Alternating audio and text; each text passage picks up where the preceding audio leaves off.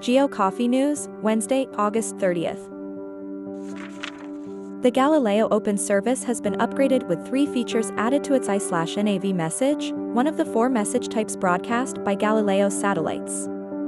The process of upgrading the Galileo full operational capability constellation satellites has been finalized, and the I/NAV improvements are openly accessible through the I/NAV message carried by the E1B signal. The tests will be conducted at the laboratories of the European Commission's Joint Research Centre in Ispra, Italy, and of the European Space Agency ESA/ESTEC in Noordwijk, the Netherlands. Harksen has launched its TS122 family of smart antennas for demanding precision agriculture applications. The smart antenna family is designed for high-performance semi-autonomous or autonomous applications that require centimeter-level accuracy. There are 2 models for the new TS122 smart antenna, EUA and EUUB.